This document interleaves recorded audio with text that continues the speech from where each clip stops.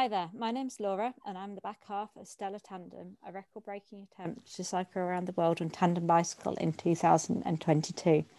And this is Stoked to be here, a podcast where we speak to people from the worlds of endurance and cycling to get tips and tricks for our adventure. Today, I'm massively excited to be joined by Tandem Wow, who are Kat and Raz, who hold the female circumnavigation record on tandem bicycle. So I can't wait to hear about their amazing ride. Welcome to you both. Oh, thank you. Hi. Hi. Hi there. Yes, thank you so much for taking the time to talk to us, because I say you've been a major influence on us taking on this challenge. So it'd be great to hear a bit more about your trip. Could you tell us a bit more about how it kind of started, how it came about? Maybe Rachel, you could, kind of let us know. Kat and I met really when we were doing a charity ride from London to Paris, and I hadn't been riding that long, but I absolutely loved it. We got on well, but I wasn't as fit as Kat, and so kind of was in her, and she was on a tandem, and I was kind of in their wake a lot of the time. But actually, the more we cycled together, the fitter I got, the better I got. We became kind of very kind of reasonable cycling buddies, and Kat had loads of ideas of things she wanted to do, and things just grow really. Spiral out of all proportion. Yeah, I know that feeling. So Kat, were you a tandem rider before? Was that something you'd already kind of taken part in, or? Yeah, so I had ridden a tandem before.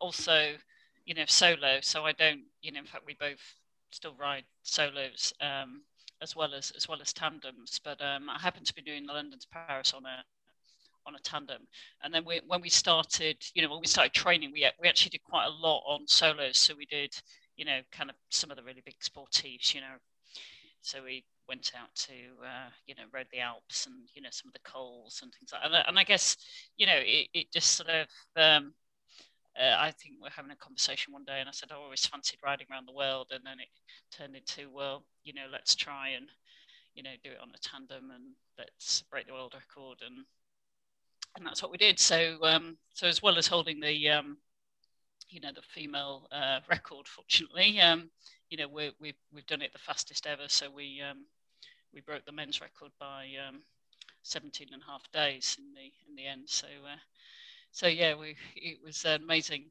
experience for sure. Yeah, and me and Raz were just saying that before we came on, that it's very nice to have almost a little bit of role reversal there, that it's not the men that hold the absolute title, and that currently it's you two that trumped them, as it were, which I think is amazing. And I think that's a very inspiring part of your story, really. You went out and showed them how it could be done. Yeah, and I think we kind of, some of the guys we met and stayed in the same places that they'd stayed in, which was quite fun. It's a small world, a small tandem world, and they were, as I said before, both sets of guys were really supportive. And but there was one person we stayed with in Australia, and they thought we were in really good nick. We were clean. We had clean washing. We well, obviously didn't have beards down to our kind of elbows, but generally I think we did it in style too. They did. Yeah, definitely. I can see there's definitely some big pros to having a two-woman team, as it were. I think, a lot less smelly. A lot of on a little levels we're a bit more organised, but that was good. They did. Yeah. No beards anyway. Yeah, that would be quite concerning if we suddenly develop beards. Yeah, I think Steve, my husband, has more than enough beard for everybody involved. So. So how did you because were you living in the same place at that point when you were training and everything for this? So did you have to make kind of a big effort to get training together? I mean, where are you based, Sister Raz? Well, I'm in Oxford and Kat is in York and London, but as she mentioned, we had to do quite a bit of training on our own, and then together do meet up and have met up, but in the kind of in the middle, in the peaks. But yeah, it's not always easy being so far, living so far apart. No, I can imagine. And yeah, you know, me and Steve, we ride separately solo bikes as well quite a lot of the time for our own training, but there's a definite benefit to getting together, and it's a different skill riding tandem. I think yeah, you've got to have a lot of communication, and yeah, it's a bit of a different dynamic to riding solo. So I think it's really interesting that Kat was already riding tandem beforehand. That was something I didn't actually know, which, yeah, because it's not common, I think, in the cycling world. I think a tandem on the road is still a bit of an anomaly. Yeah, I mean, I think, you know, you get to the point where it's intuitive, though.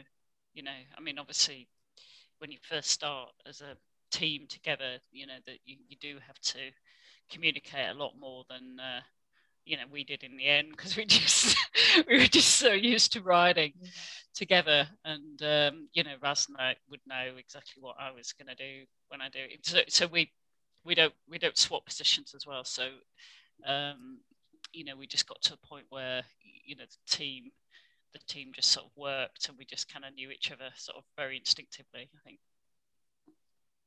Yeah, because that's one of the things you always get asked, isn't it? Do you swap front and back? Yeah. But it's not that simple, really, is it? I think, you know, I think Stoke is quite a specific position. But also, you know, on the way through France, I had my left foot particularly was really burning at, you know, after kind of a couple of hours, it really started to burn, and then it didn't really disappear.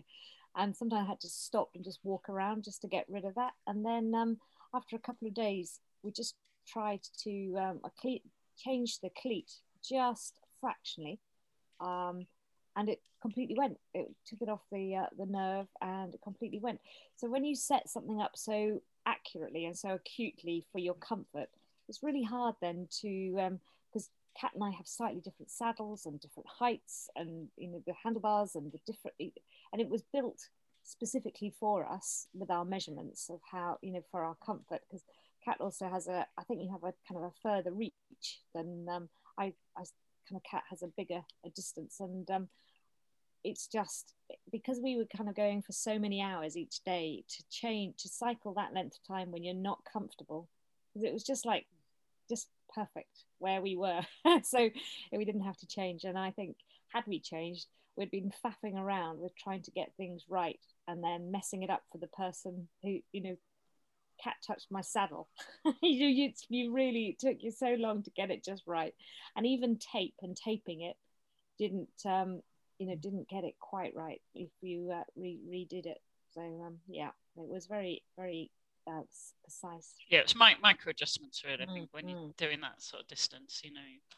So but that's how we ride, you know. So I'm pilot, and Stokes, and that's the team, and we ride sort of very, very intuitively now, you know. And I think the other thing about riding tandem is, you know, it's a very different experience riding fully laden tandem as well than it is to you know, to sort of going out, you know, because it gets pretty heavy when it's fully loaded, for sure. Yeah, definitely. You definitely feel it on the hills, don't you? You just grind to a halt. And I think I saw a comment on a tandem group a while back saying, "Oh no, you know, no bother with hills." And I don't think you've ridden a fully laden tandem, have you? Because it's a different kettle of fish. We did never get off. We didn't stop on hills. We just kind of ground it out, really. Yeah, you just got to sit down, settle down, and accept it. Yeah, I mean, we could going from going downhill to uphill. You'd be going down at about 45, 50 miles an hour, and then hit the bottom, and then go back up, and it goes 49, 48. Down 3. And then you'd kind of go 3, and then it would say it was kind of halted because you go so slow, but yeah, it worked. We did it.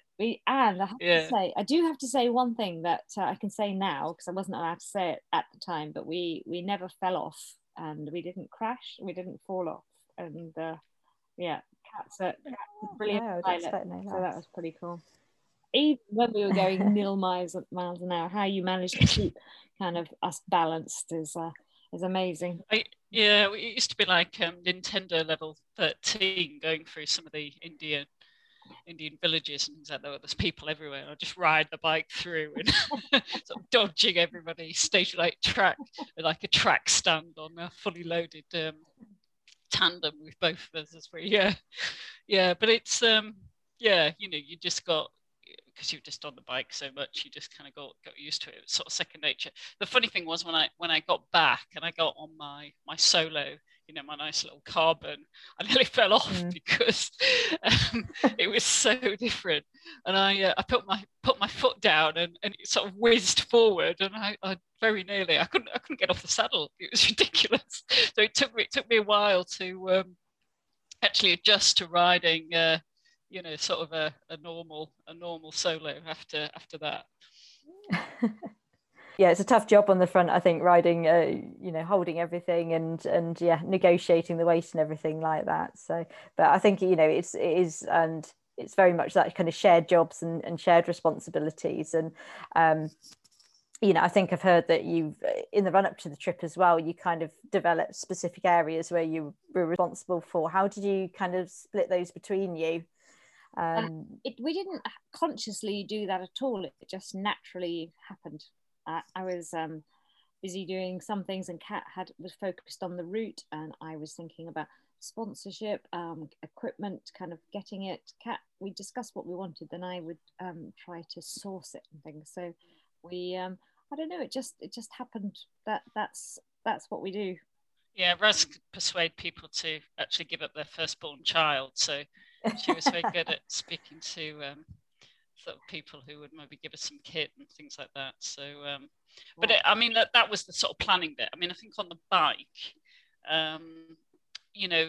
so Raz would, though I did the sort of overall route beforehand, Raz would do the navigation on the bike because, a lot of the time, depending on where you are, particularly, riding in some of the countries we rode in, it can be quite challenging. So, she, rather than me sort of looking down at my Wahoo or whatever it is, she'd be just sort of directing me. And also if we were doing, really fast descents, which we did on a few occasions, she would just sort of call out it's a bit like rally driving, really. You'd be calling out, really sharp turn or whatever. So I can kind of concentrate on the road. And we had to, for Guinness, they do require quite a bit of evidence. So, things like photography and, doing a bit of videoing and things like that. So Raz would do all of that and feed me as well, which was the other important thing. So sort of making sure. One of my main responsibilities too is, I have a nose bag and I have to keep Steve fueled all the time. So. Yeah. Typical Stoker job. Yeah. And then Kat, when you were planning the route, did you were you thinking of like a tandem specific route? Like, I've been quite conscious of the fact that tandems don't always like going up hills, for example. And then your route as well, it varied quite a lot from like the other round the world routes, so the ones that Mark Beaumont, Jenny Graham did. No, I mean, we wanted the route to be fun. So, if you speak to Jenny Graham, which you may well do, you'll hear that some of her route was really not fun. I mean, so it wasn't it's not the fastest route. You could certainly do a faster route, but we had a specific record to break, which was the men's record. That's what we were. I mean, obviously we haven't broken the men's record in the sense that we're not men, but we wanted to be faster than the men. Yeah. And so we knew what we needed to do, and so we did a route that was actually would be hopefully enjoyable and interesting, as well as it's so we weren't thinking we just go over the hills on the tandem. To be honest, when we were starting to get sort of tired towards the end, you'd sometimes think, oh, and then you'd maybe look for a flatter route, but for the most part, when we were going across Europe, in particular, and to a certain extent India and Southeast Asia, we'd just go over them. It would be very rare we'd sort of go around them, and because Europe's pretty hilly, Turkey's pretty hilly. And never underestimate Spain. That's pretty Spain, yeah. When we're coming back through Spain, we went straight over Sierra Nevada mountains and then over the Pyrenees. So, you know, and that we were pretty tired by that point, and also, you know, it was we're trying to get back because of the pandemic as well. So, you know, we just, you know, I think the route though, what we did with it was it followed a lot of coastlines. So it was nice to be near the water, and you know, so it was, you know, and also we're conscious of women as well. You know, some of the countries, you know, two women traveling together, you know, it can be a bit challenging if, you know, if you're in Lycra, and, you know, that sort of thing. So we were sort of conscious of that as well. So yeah, that was the route.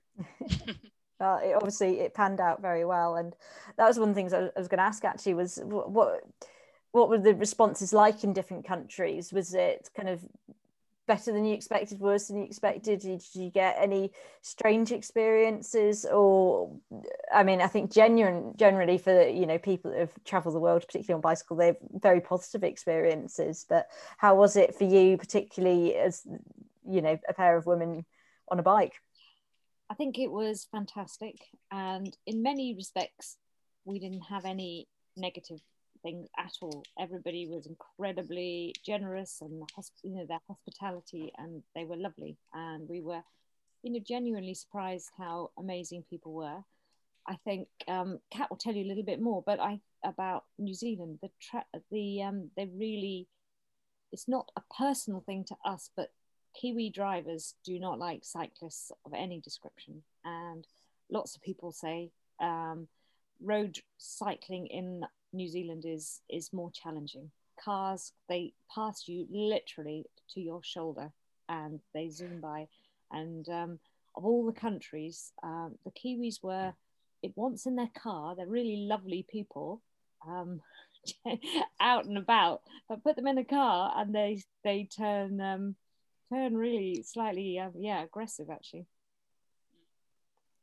Yeah, that's I have heard that before actually, and it seems quite unbelievable at the time, but yeah, I've heard it one too many times now that you just think, wow, it's just a strange idea to have, because they're known as being quite kind of an outdoorsy nation. Oh, yeah. But no, completely. And I've lived in New Zealand, and I know the Kiwis really well, and in fact my son is a Kiwi. And so I was really very sad to have such a kind of an aggressive, only when you're on the bike. They really, the road, the infrastructure, whatever it is, they are less. I mean, other countries, America was amazing. I mean, India was amazing. I mean, people are lovely, but I think we found it kind of hard, didn't we, Kat? With there was certainly, in terms of road etiquette, that was the worst. The Croatian coast is a bit as well, you know, so that was I got hit on the arm by a car on the Croatian coast, and fortunately I managed to keep us on, which, you know, is not ideal really, because it obviously been hit on the arm. But we tracked her down. Yeah, we caught her up. So we did a sprint. Really? Wow. This like sprint on this fully loaded tandem after this woman who, I think there was a bit of adrenaline peak, and was right, let's get her, and caught her up at the lights, and said, "Do you realise you hit us?" And apparently she was she couldn't speak English, so it was a bit of a pointless exercise, to be quite honest. But she apparently she apologised. So made us feel better anyway. Yeah.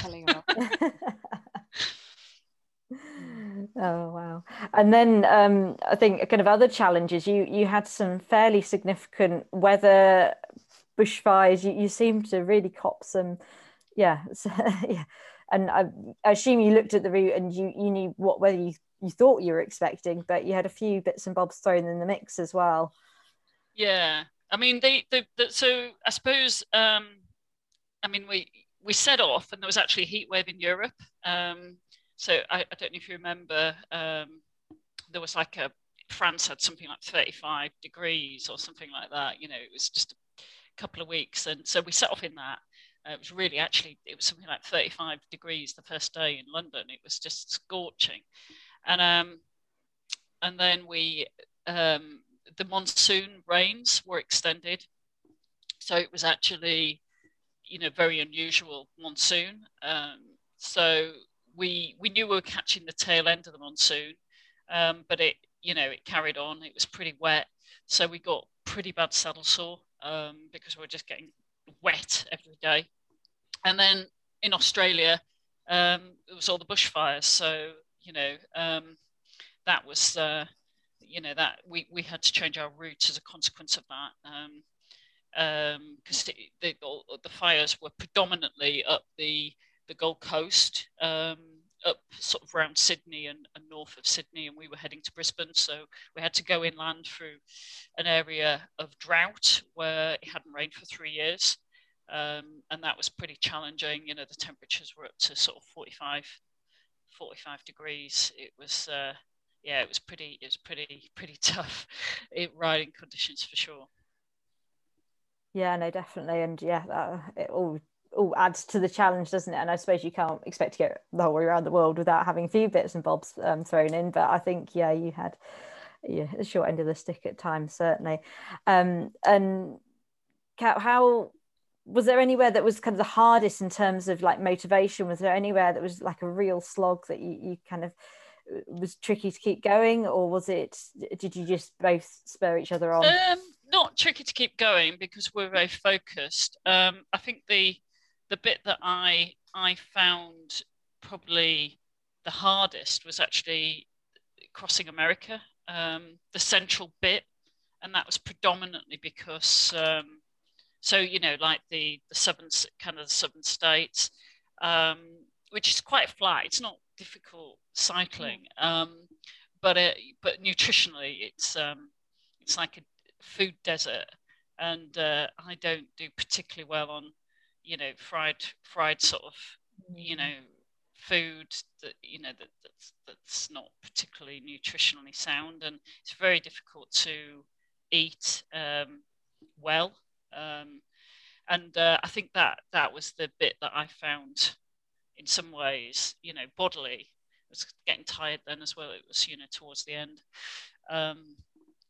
Probably the toughest, ironically, because actually the cycling wasn't difficult. It wasn't difficult cycling. It was, because it's pretty. I mean, once you've climbed, you climb out of we climbed sort of out of Los Angeles, and there's you've got to go over the Great Divide. So you climb. It's about I think we're climbing 50 miles one day, and but once you get onto that plateau, it's and we quite like the desert, but just dropping into before and after we were in New Orleans, that was it. That there's just no food other than crap. Honestly. Yeah, like crap on a podcast. I think you can get away with that. I can always work it out. Also, which didn't help. Well, we were also sponsored to stay out of McDonald's. Not that we ever ate the McDonald's, but coffee and pastries or waffle, things for breakfast.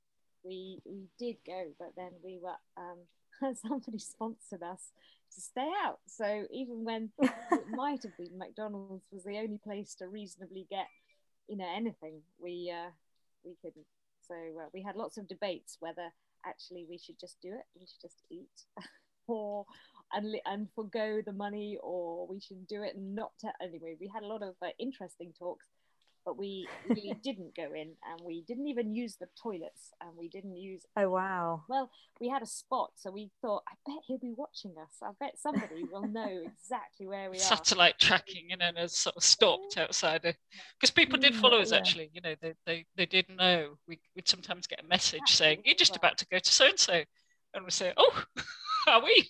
And then we would be, because they'd actually been watching where we were going. So it was kind of slightly spooky. Yeah. Yeah, it's weird, isn't it? And yeah, it'd be great to have people follow us around the world, but it's quite a strange concept as well. But I think that's quite an achievement. I must admit, we don't normally frequent McDonald's at all, but when we're on the long distance rides, we do a lot of Audaxing and things like that at 2:00 in the morning. The only place there seems to be nothing better. Exactly. And in America, it's literally the only place you can eat in some of these places. There's nowhere else. Yeah. So it was actually quite a challenge. There was quite a bit of swearing involved in Yeah, good coffee, and kind of a waffle and pastry is what we were.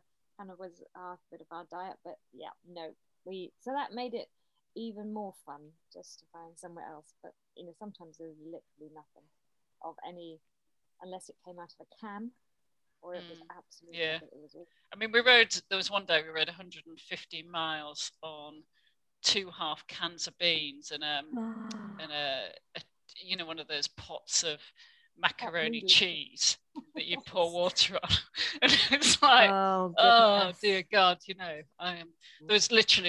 wasn't a cafe for 140 miles. And and then it was just sort of, awful. awful. Not a lot of fruit and vegetables and things either. That's not doesn't seem to be a priority, whether it's expensive or whatever. Yeah, it's quite scary, isn't it? So, that's what I'm not, Raz is like a dustbin. She can kind of eat anything and I'm much more sensitive. I could possibly eat that. Got indigestion though. Yeah, it does. Yeah, I won't eat any old thing, but it doesn't seem to. It doesn't matter what I eat. It doesn't kind of affect me. I think that's for sure. Yeah, I just eat it. Yeah, and that's going to be one of the challenges. Did you have a stove with you as well? Could you do any? Yeah, we did in Europe. And there's some funny stories about me and my stove. But we, we sort of. I mean, you wouldn't use it in Asia. So we kind of left it actually in Europe because we were just cutting down on weight. Because you wouldn't camp. 2 women wouldn't camp in India or in Southeast Asia. It's everybody would be joining you in the tent and things. So and it's cheap enough to find places to stay. So we left the stove. So we didn't have the stove on the way back. But even if we'd have had the stove, there'd have been nothing to cook. There was that sort of suggests you might actually be able to buy some vegetables or something. Not an option. Definitely not plum tomatoes and vegetables. I wouldn't have. It's like fantasizing. It was like scurvy, something you're going to get. So anyway. Yeah, I can see myself. Carrying cans of broad beans or something around the world just to make sure there's something edible. Yeah. But so obviously Southeast Asia it sounds like it's very easy to find accommodation and things like that. But putting this one to Raz, how was it kind of finding accommodation around the world? Was there always somewhere to stop? Were there any kind of highlights? Well, we camped, as Kat said, we camped a lot through Europe and things, and I just love the tent, and it's just fantastic. And we wild camped and where we could. Getting accommodation was not only once or so. It was a bit challenging, but on the whole, it was fine. And one time we stayed in a hotel that hadn't actually opened. It was absolutely beautiful. It was 4-star, and I was chatting to the guy and managed to.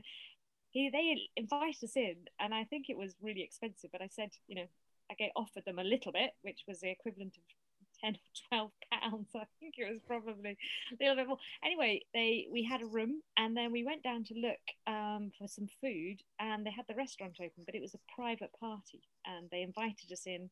We ate, and then we had breakfast, and I think they liked taking the photographs of us, which was great in exchange. But it was the most. I just sat there thinking, actually, do you know what? I never want to get out of this bed or the shower. It was beautiful. But so we had some real highlights. We had some unusual places when the people sleeping on the floor just outside the door and unusual things like that. But I would absolutely, when you're cycling and when you're going around and it's particularly in Asia, make sure they change the sheets, and they'll say they're clean, but they're really not. And oh my goodness, just follow them to the laundry and get some clean sheets and put them on yourself. Top tip. That's a great tip. Yeah, no, that's a great tip. It's one of the things about traveling with a nurse. You kind of end up these sheets are not clean. Yeah, not hospital corners, on the beds. Yeah. absolutely. A few standards that need to be maintained.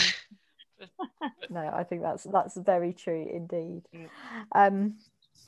Yeah, and the not only did you obviously break the world record, you've also been named in the top 100 women cycling recently as well, I noticed, which is a fantastic achievement. Congratulations. Yeah, we were really pleased that we're actually in the sporting heroes section, which was with all the pro cyclists.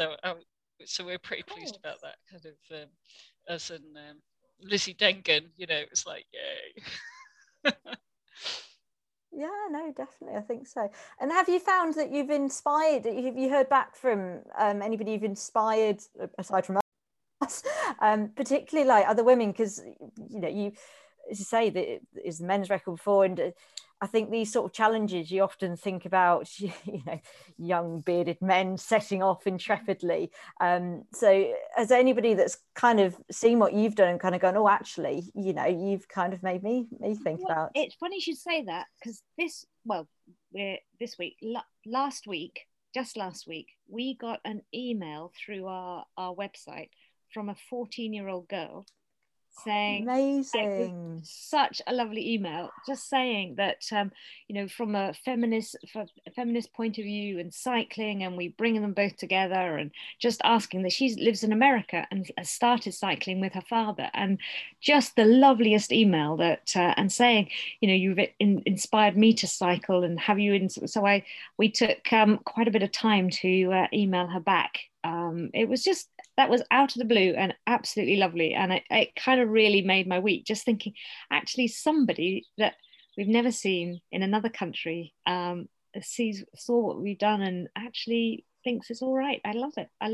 Yeah, and I bet there's tons more out there. I think it's whether you hear about them or not, isn't it? And we've had a lot of people contact us for sure, and and I think as we were going round, because I was blogging every day, and it sounds like you read some of that blog. I think I've read most of it. Then we had lots of people sort of comment on the blog and contact us, and that was really nice, and it was nice, as we were doing it, because it kind of, I think also because we were doing it for charity, and some of those people were from the M&D community in particular. It kind of inspired you. You'd know that that certainly if they wrote that post with eye gaze, for example, because many of them are unable to speak or move, then it probably took them the morning to write a few lines or whatever, and then you kind of thought, well, actually, you know what I mean, puts everything in perspective, doesn't it? Amazing. But also one thing that we did that was really helpful and useful is we had little calling cards with our contacts on, and how they could kind of Twitter and Instagram and things tweet. that we do. Yes, I've been trying to learn how to tweet. So Kat's the Twitterer, and then the charities that we're adding on, but they're only small and they're not taking up a lot of weight. And then you could just, hand them, because as we left, we were chatting to a police officer in London at the traffic lights, this woman saying, my goodness, where are you going and what are you doing? And I gave her a card and she sponsored us. And that was just absolutely lovely. She, we were hoping she'd kind of clear the road a little bit because a lot of traffic. Yeah, well, it's a bit blue lighted through London. Which is that was just in London, and that was really encouraging. And then, that evening to see that she'd sponsored us. I don't know. There's little kicks you get, and it's really nice. Yeah. But they're only, those small calling cards, just easy. Yeah. We got a pile printed up, so easy peasy. And you'd always in India, you'd have to, wherever you stayed, there'd be the obligatory photo with all the staff before you set off the next day. Every day. Obligatory selfies. And which was lovely. It's certainly an interesting country to travel in. I think it'll be. You will have the best time. I wish we were doing it again, actually. Yeah. You never know one day. And I think that's the other kind of big thing as well that I took from you. You've raised an immense amount of money for your charities, for the MND charity, it's motor neuron disease, isn't it? And Oxfam as well was your second charity too. And I think, yeah, that would have on top of everything else, it's really the icing on the cake, isn't it? And yeah, you must be absolutely over the moon with what you've achieved. I think that we were so touched because it wasn't big corporate sponsorship. It wasn't. It was individuals and people giving us anything from £2 to £20 to £30, and all of those small donations made up. So there were hundreds of people that gave us money, and we were really touched by it. And we did this. They could, because we were cycling between 100 and 80 and 100 miles. People could spend, if they did give us between 80 and £100, they could choose a day and we'd dedicate it to them, and either in memory or in celebration. And I had a lot of people, and then Kat and I would have to think of the music, or they would tell us what music to listen to, and then we'd have to think of the dedication and the pictures for that day for them, and we would kind of upload it. But lots of people asked us to cycle in memory. I suppose, it's the M&D charity, and there were lots of people asking us to cycle in memory of people. And I found one particularly challenging one. A colleague asked me to cycle for her child that had died, and we had to do that. But it was just amazing and really moving, and people were so lovely. And so they'd give us the money, and then family members would donate too on those days. I mean, I remember there was one time we were in the middle of Australia, and we found some, like a pub, and they said they could stop in their garden, and we went in and we were kind of searching for food, really, which was generally what we did in the evening.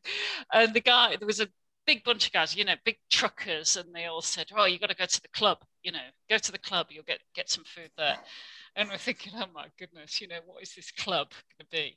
And so we went across to this club, and actually clubs in Australia are like, they're kind of like, I suppose, community venues where people in the community get together. So they're not, we were thinking some, dodgy club, and it wasn't that at all. And they were having a fundraising event on that night, and they ended up sort of fundraising for us, because they heard that we were in town, and so we ended up, eating at the club, and then they did a big, and we had to do speeches on this thing, and so that was the thing about it. You never, if somebody had said that to you at the start of the day, oh well, tonight you'll be in a club giving a speech, you would never have expected it. But that was the thing, something happened kind of every day, and people were incredibly kind and generous. And I think particularly the Aussies, I think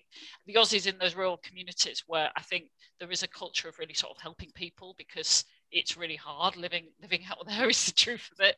And so that was nice, and I guess that was an example of some of the support we had around the world, really. Yeah, no, that sounds amazing. It's those little experiences, those touches of humanity that I think just really make a trip like this. And one of the kind of most exciting parts I find of your story, which we've not mentioned yet, is your kind of race to the finish line. How you, I think, correct me if I'm wrong, but I think it's the second to last ferry you got in before lockdown hit, and that kind of curtailed, I think, your homecoming a little bit. And obviously you've been featured in Guinness quite a lot, and the 100 women cycling thing is amazing too. But I feel like we might have heard a lot more about you too if a good old coronavirus hadn't kind of happened. Are you going to take the opportunity to do more talks? Have you got like more footage? Is there kind of more to come from you guys? I think it would be lovely to do that, and to do some talks. I think at the moment we have done lots, but they've all been on like this, on kind of Zoom and MS Teams, and until people start kind of having kind of meetings and groups and things, it would be nice. We'll be up for sharing, and hopefully getting other people to, particularly women, to get on the bike and to cycle. Even it doesn't have to be around the world. You know, every time you go out, there's a kind of a mini adventure to be had, and you know, hopefully people will start to cycle more. Really, I think, you know, that's one thing that the pandemic has done. Cycling has really taken off in a major way. You can't get a bike for love nor money now. You need, because of all the parts and things. So yeah, no, it's great. Yeah, we've got a long wait for our tandem. About it's on order now, but it's not expected till November, purely because of the situation with parts and everything. It's hard to get. So we've got a tandem to practice on, but the actual beast that will come around the world, we won't be seeing for a while yet because of the ordering situation. And Kat, is there what's next for Tandem Wow? Are there any other plans? Are you going to be doing anything else, or is it just purely riding for fun now? Yeah, we may, you know, we may look at some other records, probably shorter ones. But it's been you know, it's been a sort of a you know, an odd period, really, you know, in terms of of course trying to sort of focus on that, and also though we have been training, you know, being able to sort of, I mean, there was quite a long time, you know, when we didn't actually see each other and we couldn't train, and we haven't really trained on the tandem, you know, we've been training on solos. So I think, you know, I think we'll see, you know, you know, what we fancy doing. We're doing next week, week after next, we're doing Chase the Sun, which is like 200-mile across the country. Oh, fab. You know, so that'll be fun, you know, and that's probably, you know, the longest distance. I mean, you know, you do the 200 miles in the day, but, you know, longest distance we've done, you know, for a while. So you know, we've done a bit of training for that. And then we'll sort of see, you know. I mean, it took me a while to recover, actually, from the ride. You know, I wasn't quite expecting that. So, you know, and I think also, depending on the sort of riding that you're going to do, you know, if you don't ride, obviously, at you know, we're getting technical, anaerobic threshold and things like that when you're going around the So, you know, we'd be riding very much in kind of endurance, you know, for a long time. So, you know, kind of getting to the point where you know, you're training a little bit differently was, you know, so we've been kind of working on that, and now we're coming out of lockdown. We'll maybe think about some other things to do, but we kind of parked it, really, you know, given everything else that was going on. Yeah, no, amazing. I'll certainly be keeping a watch to see what you to get up to next, because it's really exciting. And I think, as you say, I think you're a massive inspiration, particularly to women, as to how to get out there on the bike. I've just, if you've got enough time, I've just got a bit of tandem trivia for the pair of you. It's not too awful, I promise. It usually starts with, have you ridden a tandem? But I think you two can answer that pretty easily. It's safe to say that we have. Very thoroughly. So I'll start with you, Kat. Apart from Raz, obviously, if you could ride a tandem with anybody in the world, or even alive or dead, anybody at all, who would you put on your tandem? And you're not allowed to say Raz. Oh my goodness me. Well, I'd have to say my wife, actually. So that's who I, you know, was doing some tandem riding with. So amazing. Yeah. And would you still be on the? Are you still pilot then as well? Yeah. Yeah, I'm always the pilot. I'm a terrible stoker, is the truth of it as well. That's what Raz didn't actually say, that you know, that I'm actually terrible on the back, because you know, I'm so used to being on the front. It's actually quite hard. It is actually, it takes a lot of getting used to. I think it's a special skill being a stoker, so I've got a lot of respect for Raz. And Raz, how about you? If you could ride a tandem with anybody alive or dead that's not Kat, who would it be? I think I've had a few moments to think about it very quickly. I think Victoria would be on my tandem. Oh, fantastic. Yeah. Where would you still be in the stoker seat? Yeah, because I'm sure she's more chilled than Kat. Very good. And we would, it would be great fun. Yeah, we'd have lots of fun. Amazing. And then as well, me and Steve said we're joined by the frame on our tandem. It's inseparable. What items or food or kit would you say that you are inseparable from? I'll start with Kat again. What kind of could you not do without? So we actually did have a luxury item each that we took with us. So we had all of our sort of, this is, kit we can't survive without, and then we allowed ourselves a luxury item, and mine was an espresso maker. So it's like a portable espresso maker, which you could argue it is actually essential kit, to be honest, but that would be my item. Well, if it gets you going in the morning, yeah, there you go. and we stopped and had that was that espresso was fantastic, and I had a Bose micro speaker that went on the handlebars, and we listened to podcasts and books and music. We did lots of singing and lots of music we listened to. Yeah, I think there's a lot to be said for motivation, and it's those little perks that keep you going. So I think that makes a big difference.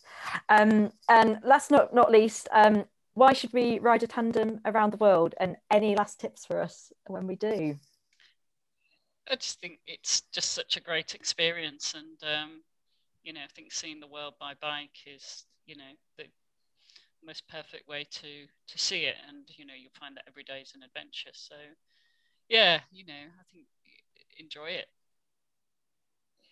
And I would say, and I hate to say this, but and it was Kat's idea, and I was a bit horrified to begin with, but actually cycle, and definitely just cycle in Shimano sandals. Don't wear shoes, just wear the sandals, because you can get wet your feet.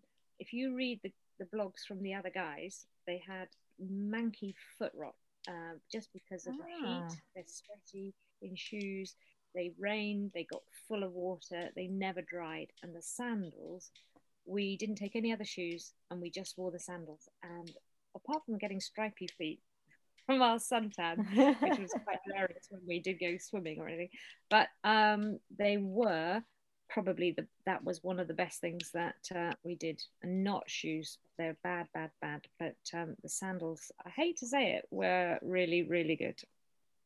That's really interesting, actually. Granddad's sandals. And Raz said at the beginning that she'd never wear them with socks, and she did. And I did, and I wore them with socks, and then we put overshoes on them in America when it was cold. So our feet were always we didn't have to use gallons of talcum powder and try to dry them, or they were just fresh and fine. Always. Amazing. Yeah. I'll see if I can talk Steve into that. I think he's approaching the right age that he should definitely be thinking about a sock sandal combination. I could say that because he's older than me. I can't. Even I'm amazed. I'm actually amazed I'm saying this, but it was the best thing. And we didn't normally wear them with socks. We just wore the sandals. But when it was chilly, really cold in America and some places in New Zealand, we got shoe covers, and we wore them, and they were great, really good. Oh, fantastic. Well, thank you both so much for coming on and for chatting, and for both being such an amazing inspiration. We might not be thanking you at some point when we realise halfway around the world what we've got ourselves into, but no, I think you two are just absolutely amazing. So I really appreciate you chatting to me and following your. Thank you, and I'm looking forward to following you in your adventures and seeing what you get up to. Good luck with that. Thank you so much. Yeah.